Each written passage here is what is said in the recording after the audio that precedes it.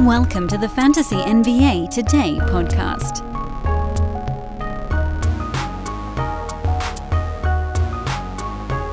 Hey, what's happening, everybody? Welcome back to Fantasy NBA Today, Monday edition.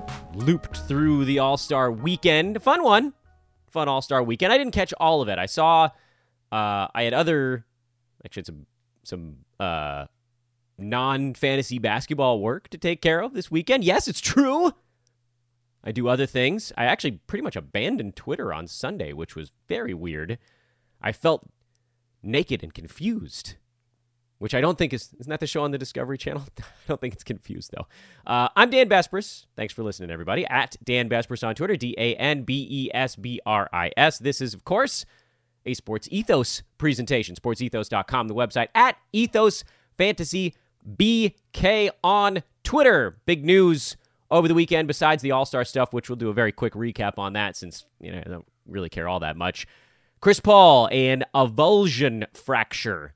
That was the very disappointing final result of the right thumb injury he suffered in the game where he got himself ejected for yelling at an official because he didn't get a foul call when someone broke his thumb.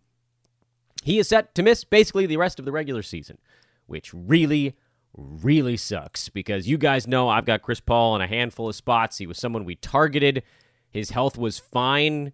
It wasn't hamstring stuff. It wasn't leg stuff. All the things that we've sort of come to know as the reasons people were afraid to draft Chris Paul for 3 consecutive seasons. It was a freak injury. It was a foul. It was whatever it is you want to call it. And his season is done. So, if you'd like, you can hang on for, I don't know, I don't see a huge point in doing it. We've already been told that he's going to be reevaluated in 6 to 8 weeks. If you want to hold until the second half of the season, second half, quotation marks, actually begins, you can, although I don't know that you need to. The only thing that might come of this is him saying, oh, maybe it'll be 4 or 5 weeks instead of 6 to 8, but he's not going to play through it. We saw in the All-Star game, he wasn't doing anything with his right hand. Tried to go for a steal with his left, tried to do mostly everything with his left. And the Suns are in great position where even if they go, 500 ball or whatever the rest of the way, they'll still be a top, probably the 1 seed, frankly, because they're already at 58 games. There's only 24 to go. If they go 12-12, the Warriors would have to win something like what? They'd have to go 19-5 the rest of the way or whatever it is the Warriors have to go in this thing to catch them. So Suns are probably the 1 seed with or without Chris Paul. There's the play-in tournament. Playoffs start about 2 months from today, roughly. I think maybe a couple days less than that. And that'll be right around when they're hoping to get him back. So Chris Paul is effectively done for your fantasy season. Even if you go to the end of the regular season, what might you get? If he's back in 6 weeks instead of 8, you might get 5 games out of him. If you got an open injured slot, you can drop him into it. But he should be one of the first ones to go if you need to use that injured slot for someone who's coming back anytime sooner. And that is a big bummer. I have a number of roto teams that are relying on his assists, and we're just going to have to be okay with the fact that his season comes to a close with this number of games, whatever the number there is. I suppose I should probably have looked that up before launching into a sad Chris Paul rant. 58. Although, honestly, if someone told you were getting 58 games out of Chris Paul, you probably would have been like, oh, that's only 6 or 7 less than I had gamed for. But that sucks. Sucks. No way around it. He'd been a pillar of health to this point. Played in all 58 games for the Suns through the All-Star break. Crummy. Very crummy. As far as replacement goes, it's basically going to be Cam Payne. The question really is whether Payne is ready to go on the other side of the All-Star break. If he's not, Aaron Holiday should have a little bit of breathing room as presumably I guess he'd be the starting point guard on that team. He came in and he played 20 minutes in the game that Chris Paul left partway through. He had 9 points and 6 assists there. But, again, he figures to be the backup when Payne is around. We saw that when Chris Paul had his time in the postseason last year, which, again, wasn't very much, but it was some. Remember, he had this shoulder thing, and then I think there was a COVID deal. Was it going right into the postseason, or was that partway through? I can't remember a week ago, but I do know that Chris Paul had a couple things in the playoffs, and Cam Payne stepped in, and he understands their offense, so he would be the guy. We saw a game a couple days ago. Payne played 31 minutes. Unfortunately, we don't know exactly when his return is set to be. There was a report that the Suns were hoping he would play the first game out of the All-Star break, but then he himself, in an interview, mentioned that he thought he was still a week or two away, which would maybe put him not the first game out of the break, but perhaps about a week to 10 days later. Regardless, as a starting point guard, Cam Payne would be a must-roster guy. Again, he understands the offense. You can look at the games throughout this season where he's logged 30 minutes or more, which is what your target would be. By the way, the fact that he has any of them with Chris Paul staying as healthy as he did is actually kind of a testament to when Cam gets hot. But he played 34 minutes. We can go through them one by one here if you'd like. On December the 14th, he had 17 points, 3 boards, 5 assists, and a steal in that ball game. He played 30 minutes and 35 seconds on December 29th. He had 16 points, 7 assists, and a steal. Some of these are blowouts, so that's why he gets a little extra time. And most recently, January the 16th, he played 31 minutes in Detroit. That was a blowout win. He had 20 points, 5 boards, 5 assists, and 3 3-pointers. Now, obviously, he's not Chris Paul. He's not going to average close to 2 steals per game. He's not going to average 10 assists per game.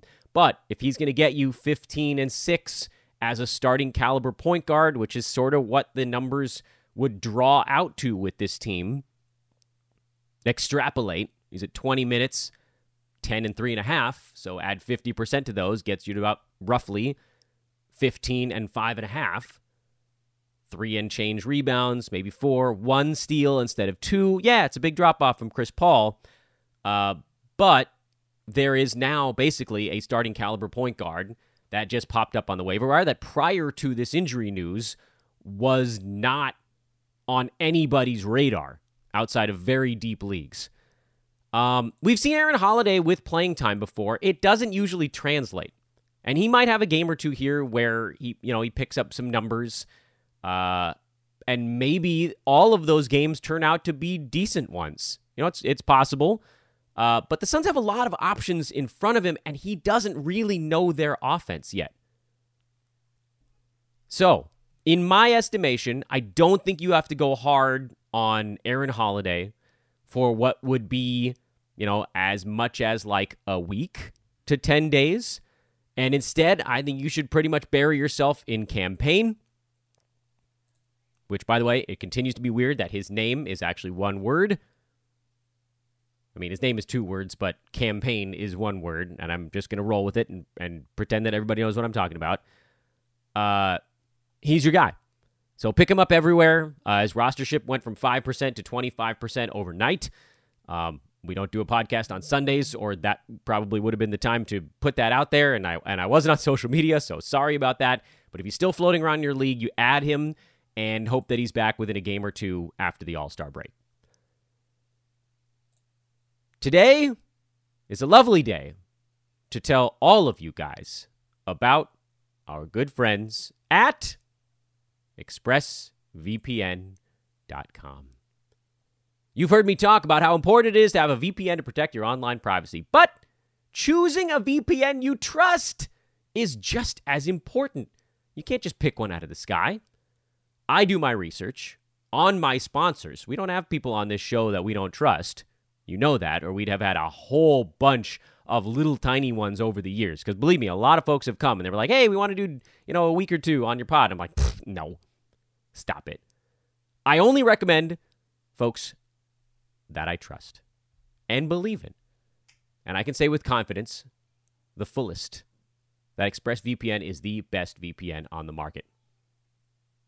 First, they don't log your online activity. Other VPNs can and do. The free ones make their money the same way that your ISPs do. Remember, we talked to you about this over the last couple of weeks. ExpressVPN doesn't do that. They developed a technology called Trusted Server that makes their VPN servers incapable of storing any data at all. They couldn't do it even if they wanted to. Second, they're the fastest. They use a service called Lightway. It's a new VPN protocol they built to make user speeds faster than ever. I've tried many VPNs.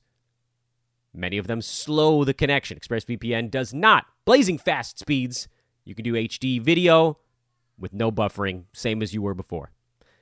And the last thing that really sets them apart is how easy it is to use. You don't need any technical skills, because I'm sure when you guys hear me talk about ExpressVPN, you think I'm adjusting my bifocals and getting deep into the nerd weeds here.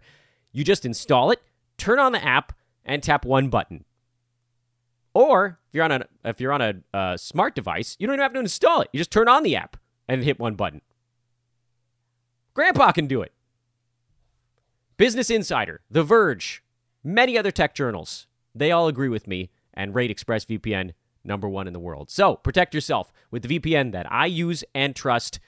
Use our special link, expressvpn.com/hoopball, and get 3 months extra on your 12-month package. So 15 months for the price of 12. The link, once again, expressvpn.com/hoopball. Yes, I know it's our old name, but that's the one that works. expressvpn.com/hoopball. Go there now. Learn more. Get yourself a VPN. I wish I didn't start every guest segment with these same 3 words, but been too long.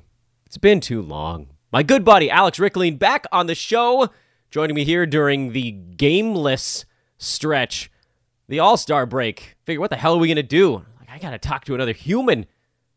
Alex, how you doing, man? I'm good, man. It was a fun game last night. Or 2 days ago. I don't know when you're publishing this. Oh, it'll be today. Yeah, you're good. Insert amount of time after. No, this one is airing quickly. You nailed it on the first try. I probably should have told you that. No, this will be on the Monday show. Yes, I missed it. I missed it. I saw the Saturday night stuff. I missed the actual game yesterday. I was doing play-by-play for a college baseball program at the time, but I heard Steph was pretty good. Oh man, that no one in any sport is my reaction just to giggle other than Steph. Like I'll jump up, I'll get excited, but Steph is the only player in any sport where I just like start laughing. And he had me just giggling for like most of the third quarter. I saw some of the highlights. I was a particularly large fan of the near half court 3 where he took off running the other direction when it was in the air. It was I wonder if people are going to get this reference. And did you watch much Married with Children when you were younger? I was not allowed to watch that show. Yeah, same for a while. Yeah, I had the same thing, and then I hit an age where it was still on the air just in time for my parents to stop caring what I saw on TV. I think I'm like a couple years older than you, but yeah, it's not you're by like much. 2 or 3 years older than me. Yeah, so that tracks. Yeah, it was right on the cusp. So there's a sequence in that show for those listening where Al Bundy, many of you know him as the main character, played by Ed O'Neill.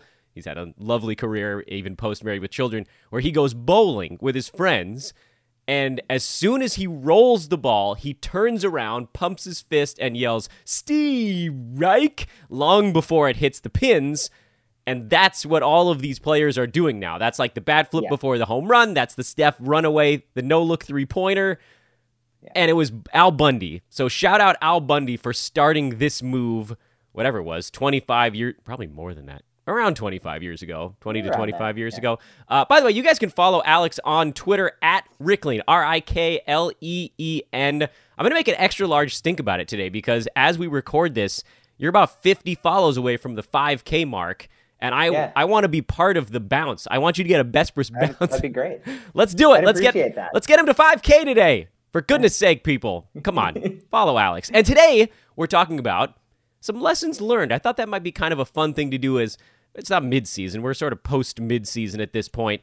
And we'll do more of this after the season is fully over. But I feel like things are almost fresher in our minds right now because we're still in the middle of it. And Alex, you have 2. I have 1. So we'll go you, me, you, I guess. Give me your first mid-season lesson learned, and then we can see if we can kind of pull it apart. Something we can do different in the future. I'll start with the quick one, and that is just don't get involved with Nick Nurse's big man rotations. You'll be happier. The payoff is not worth the amount of frustration. Just stay away. And I think that this is a lesson we all need to learn. Yes, Chris Boucher is very tempting very tempting per minute producer, but just it's not worth the frustration. It's not worth the hassle. So I feel like there's almost a way, and I told you, you were like, this one's going to be a quick one. And I was like, no, nothing with me is quick. So my thought there is it almost makes more sense as a solution to not draft these players, but to grab them when they're not in the doghouse. Because he makes it pretty obvious when he's sort of pulled someone out of the Nick Nurse doghouse, which... I mean, Chris Boucher was very deeply in it at the beginning of the season.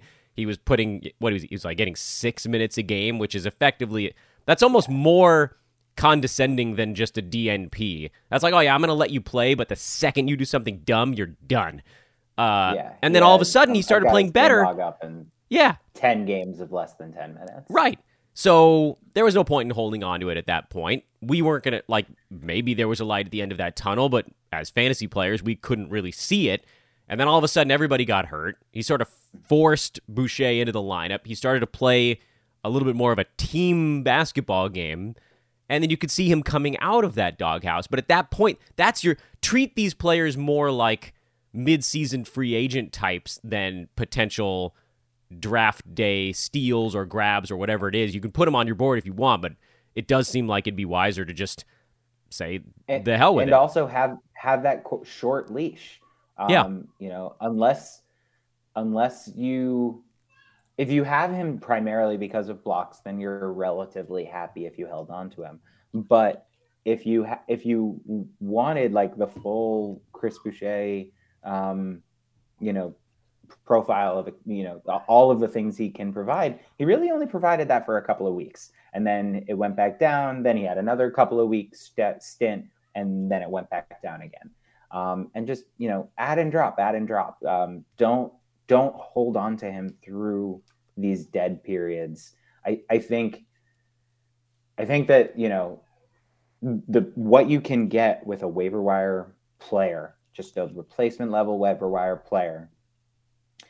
If you dropped him after he was dropped out of the starting lineup back at the end of December, and someone else picked him up, and you missed that other stretch in late January, I think that if you had replacement level waiver wire production for that whole time, you did better than if you held Boucher through the down, the up, and then the down again. Yeah, he falls at... By the way, there was breaking news while we're recording this that Goran Dragic has chosen the Brooklyn Nets to sign with. Oh, interesting. So that actually surprised me a little bit. I thought he might go somewhere else, given how many spots have, I don't know, more open.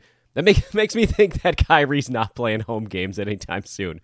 So we can loop back around to Dragic if you like. Although maybe we'll just cut in here. Anything you're doing there, I'm probably not dealing with it. It feels like he's a guy you start very much at home games when the superstars are out. Road games when the stars are back. I don't know that I would take that plunge, so maybe more of a streamer type. Yeah, I think he's going to be a quick in and out streamer. It'll take him presumably a little bit to get ready, so I don't think it affects Cam Thomas in the short term. And Cam Thomas had no long-term appeal once Ben Simmons was healthy anyways. So right. I don't think it changes Cam Thomas in the short or long term, on the assumption that it takes Dragic a little bit to build up. Yeah, and he's always been... Yeah, I don't think it changes anything for me. Yeah, and he's always been someone who's been a bit overvalued in fantasy circles because he scores and gets assists, but his percentages are poor, and that does tend to sort of knock things out. Someone I might look at maybe a bit more if your league doesn't factor in percentages. I've learned my lesson. I kept saying points leagues, and then I had a couple people that are like, my points league does factor percentages. So now I just say, if your league de-emphasizes them, maybe Goran makes a little bit more sense, and maybe you can kind of hang on even in the games where he's not a feature piece of the offense because he'll come in and score some buckets off the bench or something like that. But looping back around to what you were talking about, this is, again, like I said, nothing's quick with me. It does take us to a discussion of there's a bit of a stigma, I think, on the ad drop.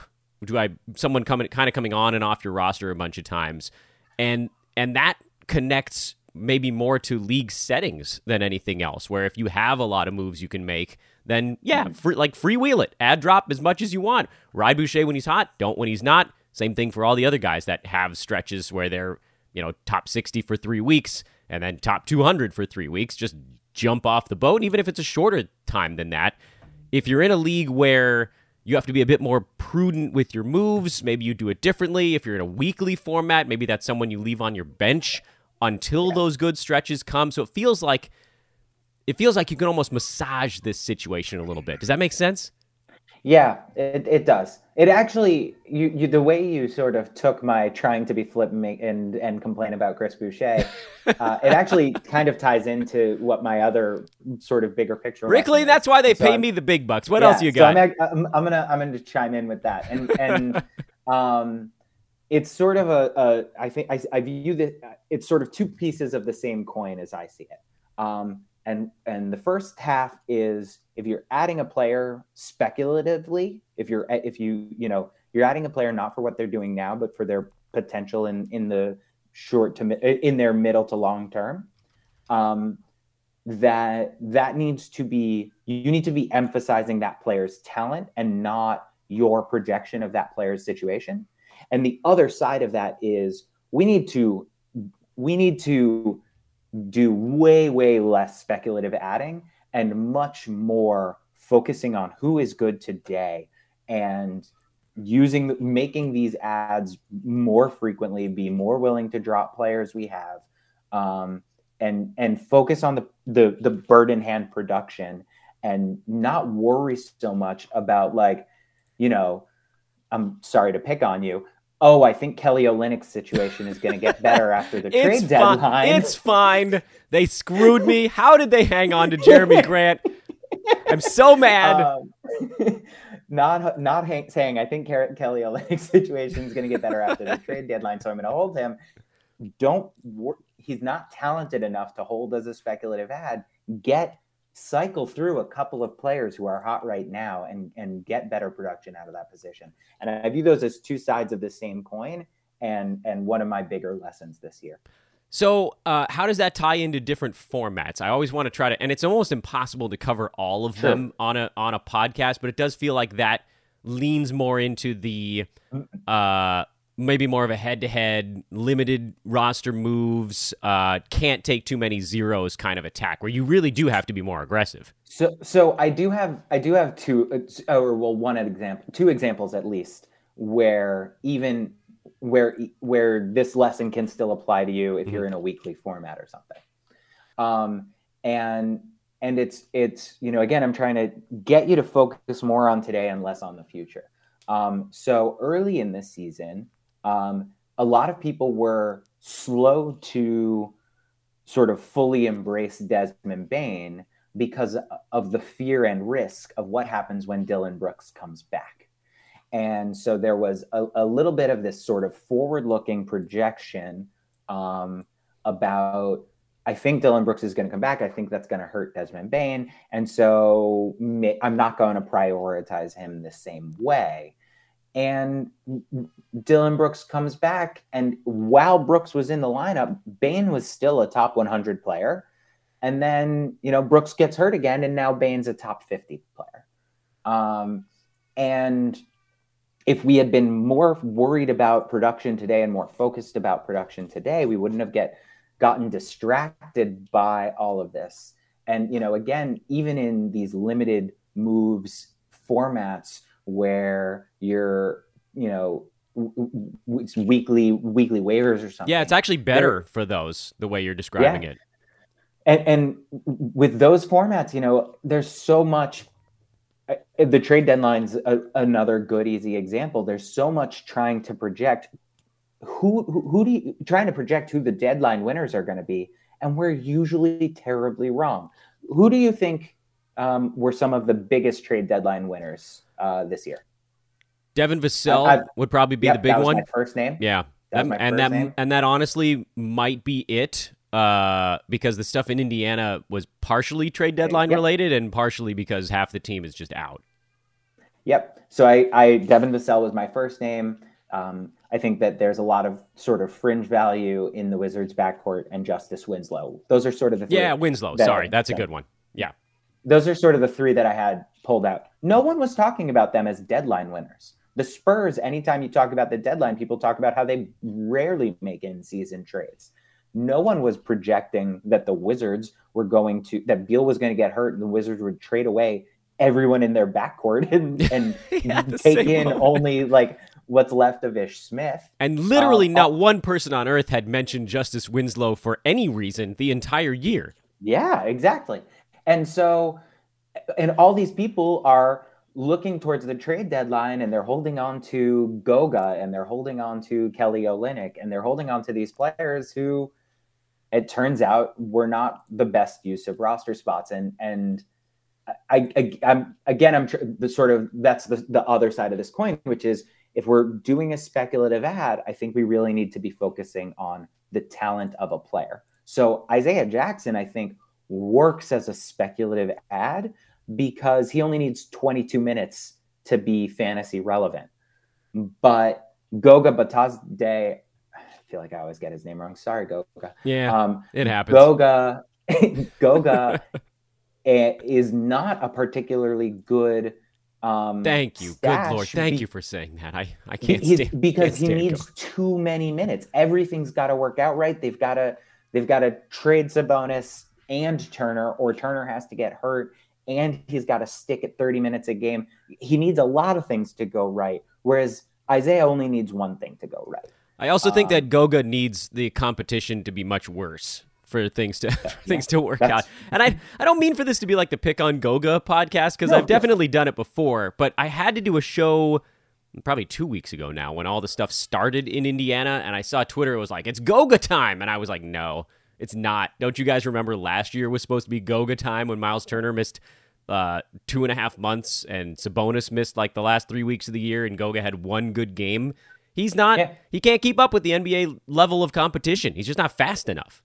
No, if and when Goga is getting 30 minutes per game, absolutely he is in your lineup. He is a streamer. He is a DFS play, whatever. But less than 30 minutes, he's a dicey option. And he's not good enough to reliably get 30 minutes unless everything is breaking right. Yeah, so let me ask you a follow-up on that before we go to my lesson. Is there a length of time that you set to sort of how long you'd consider someone either a stash or a speculative ad? How long is too long? Because I've also done a bunch of shows on, I think stashing for more than about 2 weeks for almost any reason is a disaster. But I also think that I'm pretty conservative on that number. So I think of it more in terms of roster spots. I think of it, if you are a really good team who is positioning yourself for a playoff run, or you like where you, or for example, or doing well, it's a weekly lineups roto league and you're doing well and the people on your bench don't actually impact what your standings are, then I think you could have potentially 2 speculative players on your lineup. So you're in both situations, you got to be a good team, and either you're almost locked into the playoffs or you're in sort of one of those weekly lineups formats.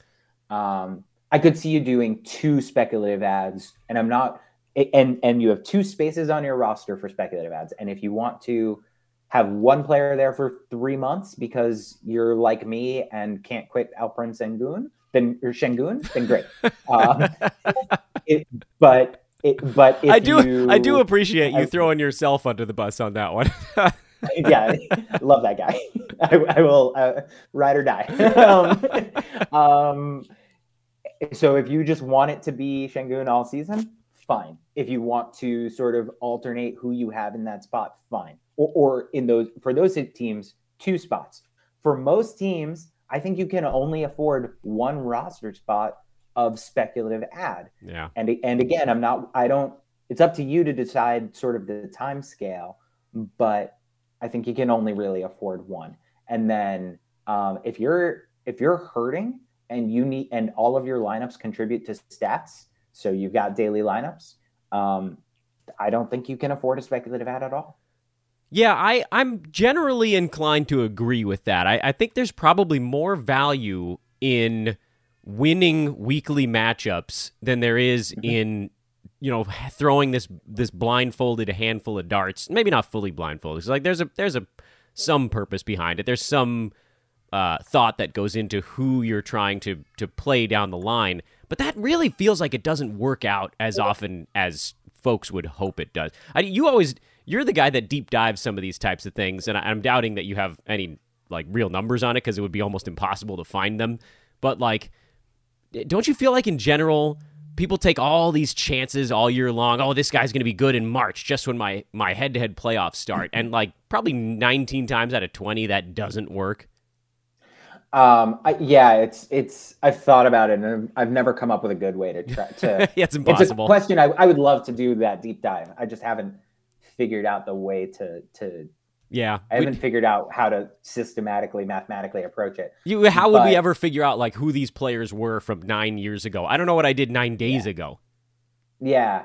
And you have child and almost children, so you also, I'm guessing, don't remember much beyond like 9 days in the past. No, so I know that'd be pretty hard.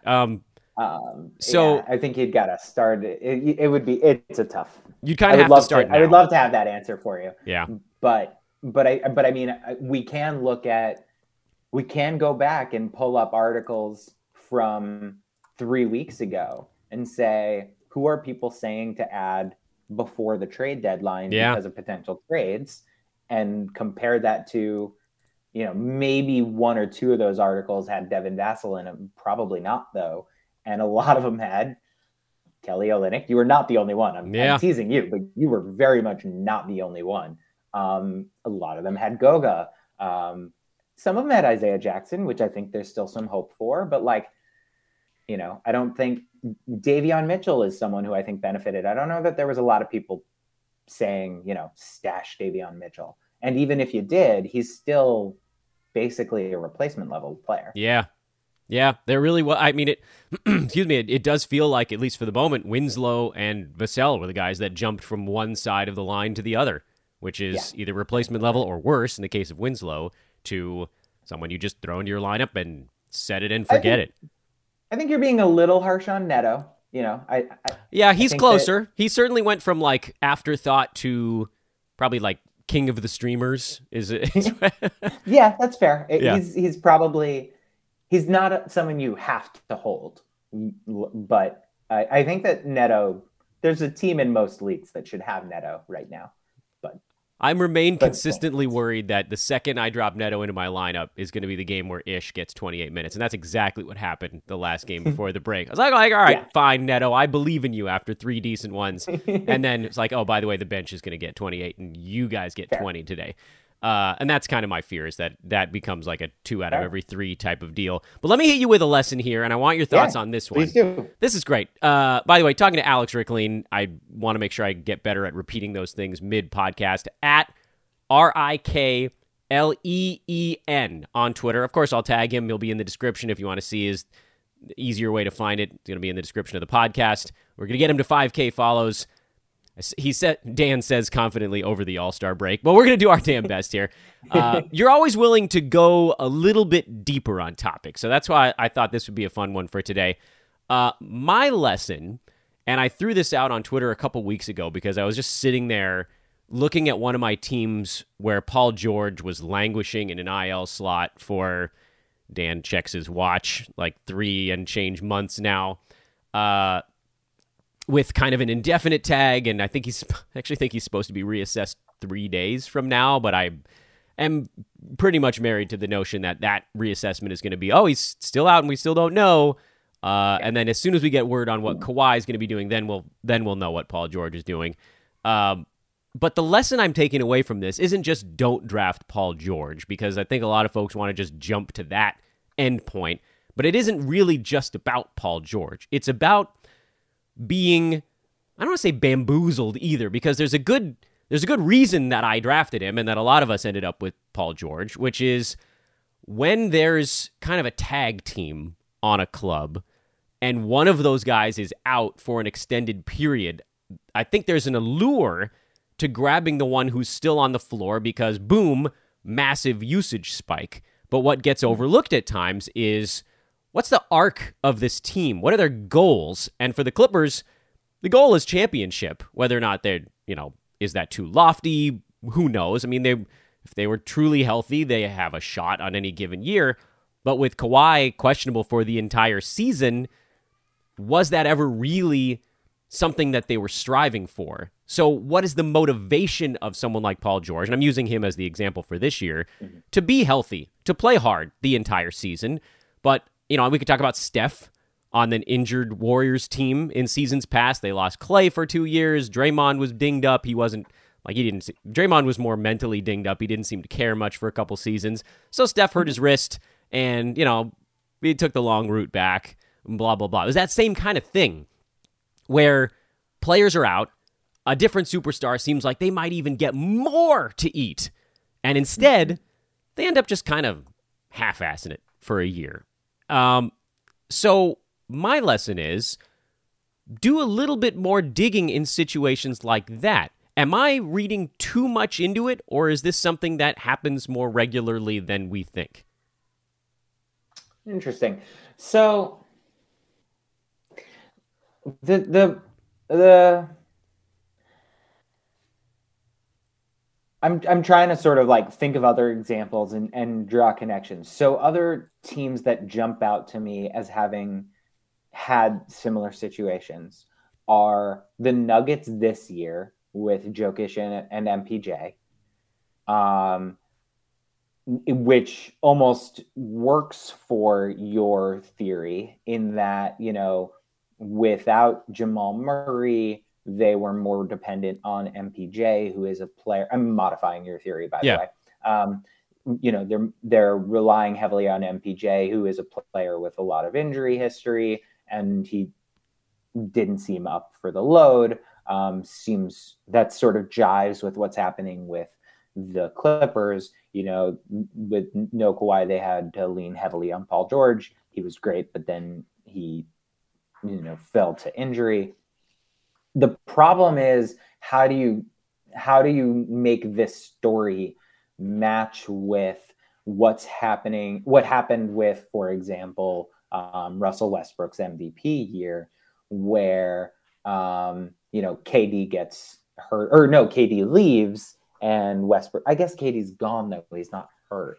Yeah, it really feels like maybe personally I need to be more in tune with the player and the situation, and all this being hindsight being 2020, of course, makes that type of thing so much more simple to analyze. But like on the Russ front, we know enough about Russ to know that if someone spurns him, which is I'm sure how he felt with the KD situation, he was going to be extra pissed. It wasn't going to be like year off for Russ. It was going to be, I'm going to conquer the universe because I'm mad at you, Kevin. And you and all of your burner phones, Kevin. I'm going to show you, and I'm going to average a triple-double. Whereas, like for the Clippers, Paul George, I'm sure, is looking at it like, well, I'm not going to win a championship with these guys and no Kawhi. I'm going to play hard. Am I going to play through stuff? Which is kind of what the situation was. Remember back in late November, early December, when they shut him down for 2 or 3 weeks, and it was like, it didn't really get better. We're just gonna turn the car off for a little bit. If the superstar was there, I think if Kawhi was healthy and playing, you might have seen Paul George maybe come back already, or certainly if he's close enough in like 3 days from now, he probably would play. But if he's not 100%, I don't think he's coming back this year. Yeah. Can we, just as an aside, while we're talking about the Clippers, can we talk for 2 seconds about how the fact that they are still almost 500, 8th in the West with that roster, without Kawhi and without Paul George, first of all, makes no sense. And second of all, so Ty Lue must be like one of the top 3 coaches in the league. I can't come up with another explanation. Yeah, they have 12. That's not really fantasy related, but I just, while I need to give Ty Lue some credit while we're talking about this. I was really harsh on him when he was at the Cavs, and I guess I was wrong. He's doing well. I mean, it feels a little bit like that Clippers team a few years ago where they just played really hard every night. Yeah. And there's something to this notion of like, if you don't have a true lead dog and then just you find 5 players playing well on any given night and those are the guys that get to go, that's kind of what they're doing out there. Like these are 5 starters, but if you're not playing great, bye-bye. You're getting 18 minutes tonight. And they have like 12 slightly above average wings on that team. So that's, I guess, helpful in the modern NBA because, nobody has a center or a point guard anymore. So they can pretty much defend you. So that, I mean, I guess the lesson isn't really like it's not so simple as dodge the player with the missing superstar teammate. That would be a very easy, well-packaged way to build it. But that one doesn't. There are too many holes if it's that simple. We need more clarifying context around it. So, like, if we were going to analyze the Warriors in retrospect and the seasons where Steph then kind of took some time off, it did feel like I probably should have seen that coming. They had gone to the finals, 15 consecutive seasons, a little gassed, lost KD. Yeah. I guess there was a thought in my mind that was like, oh, they want to show KD they can still do it without him, but they were just too damn tired at that point. Yeah. And then Clay, the whole thing, like, why do we do this now? Let's just do it when Clay comes back. And then, of course, he missed another year after that. But it does feel like each of these situations could be parsed a little bit better than at least me personally, at least I have done to this point. Yeah. And I think one factor that might be sort of relevant to consider is looking at the Warriors with the year that Steph missed and the Clippers this year is both of those teams had limited off seasons after long runs. So the Clippers only made it to the second round. They didn't make it to the finals or anything, but last year was a condensed year, and last year ended in July instead of ending in June. Yeah. The second round was in June, wasn't it? Or end of May, early June? I think the second round was entirely in June. Yeah. Because I remember trying to figure out how many days off the Suns had going into the finals. I think the entire second round, they had a huge rest advantage against the Bucks. That's why I picked the Suns. But I mean, did any of us really see Giannis finally figuring out how to score against the packed paint? Yeah, that was a pretty good turn there for him. That was a really impressive finals run. Really impressive. Very. So the way the Clippers were eliminated last year is very similar to a team that made it to the finals. And what we have seen in recent time in a lot of cases is making the finals is bad for your health. It's good for your team. It's good for your ego. It's bad for your health. And, a lot of teams that have made the finals have had some injury concerns after, especially after last year's shortened year. Yeah. I think that a team that made the second round and has Kawhi and Paul George's injury history, they sort of count. Even though they didn't. So I think that that's another thing to be looking for, is not just sort of an injured superstar and what is this team's outlook like. Are they still title contenders with an injured superstar, et cetera? But also, what was their offseason? How far did they make it? Are they coming into the season in a physically tougher spot than some other teams? Yeah, I like it. Okay, I promised I would let you go back to your day, and we've gone, not surprisingly, a couple minutes over what I expected. But I didn't want to cut it short. This is... I love this crap. This is the stuff that I actually enjoy the most. Apologies to those who want me to just hop on and do box score recap. This is way more fun for me. This is how you set yourself up to win long-term in fantasy basketball, is kind of understanding the stuff that's going on beneath the surface. The strategic stuff's the most fun stuff. It really is. I know it's the only thing I actually like about the off season, because I'm generally ready to just draft again like 2 days after the fantasy season ends. But I like being able to talk about all the stuff that goes into prep for said fantasy draft. Alex, thanks, my man. Yeah, great to be here. Thanks for having me. He is. Good luck with the family and the rest of the season, except for the leagues that I'm in with you. Likewise. I'm sure I'm definitely doing a great job of paying attention to all of them. He is at Rickleen on Twitter, RIKLEEN. Get him to 5K by the end of today. I know we can do it, even if none of you are listening on a holiday. Screw you, I guess. Thanks, Alex. Thanks, man. Damn it, I love a good chat with Alex Rickleen. He's willing The thing that I like about Alex is that I know going into the pod hit that he's willing to just deep dive whatever. And you have to get to know a guest before you can do that kind of crap. Like if someone was coming on the show for a first time, there's no way that I would go that far into the weeds because you risk putting someone in like a defensive posture by accident. I never worry about that with Alex. That's why you guys need to go follow him and get him to 5,000 Twitter follows, because he does do that extra piece of work that not everybody in the industry does, which is to look a little bit deeper. A little bit more on the Goran Dragic thing, because we hit on it quickly during the segment. It broke during the segment, so I wanted to just like throw it out there. It's going to be a little bit weird. I assume he's pretty close to basketball shape. I'm a little surprised that he picked the Nets, and I don't want to read too much into it, but first of all, the Nets have a lot of backcourt depth, which that's why I was surprised. They have these young guys. Alex mentioned Cam Thomas. Kyrie Irving is going to be there on road games. Kevin Durant will be healthy at some point. He's not in the backcourt, but he's a high-usage guy. Ben Simmons, high-usage guy in the front court.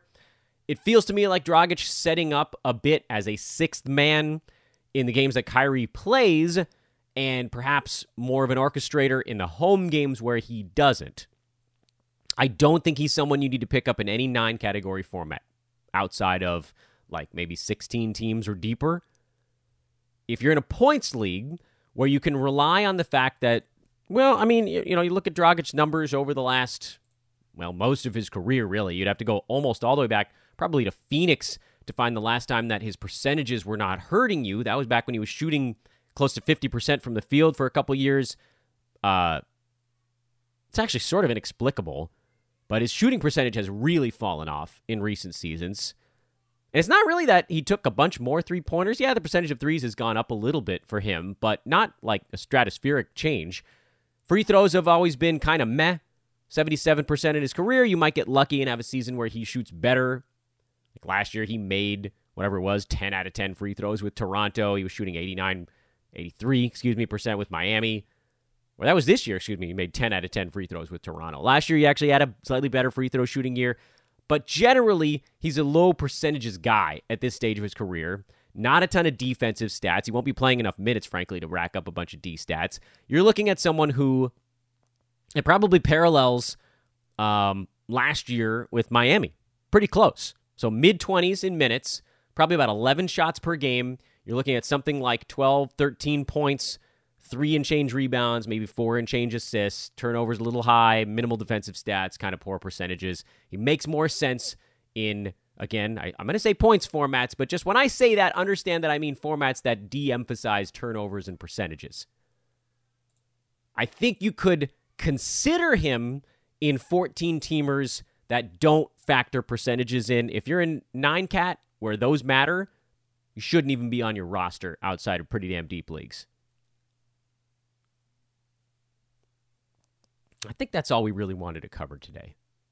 Except for reminding you guys about our buddies at ThriveFantasy.com. Hit me up on Twitter. I have a prize for you. Mentioned it. It's good for the All-Star break. This is the only time I'm going to offer this one, I think. Unless they come back and say do it another time. Hit me at Dan Besbris on Twitter. DanBesbris. You got to follow me so that I can send you a direct message. But if you hit me on Twitter and say, hey, Dan, heard about your prize, I will hit you up and I will hook you up. So that sounds pretty good, doesn't it?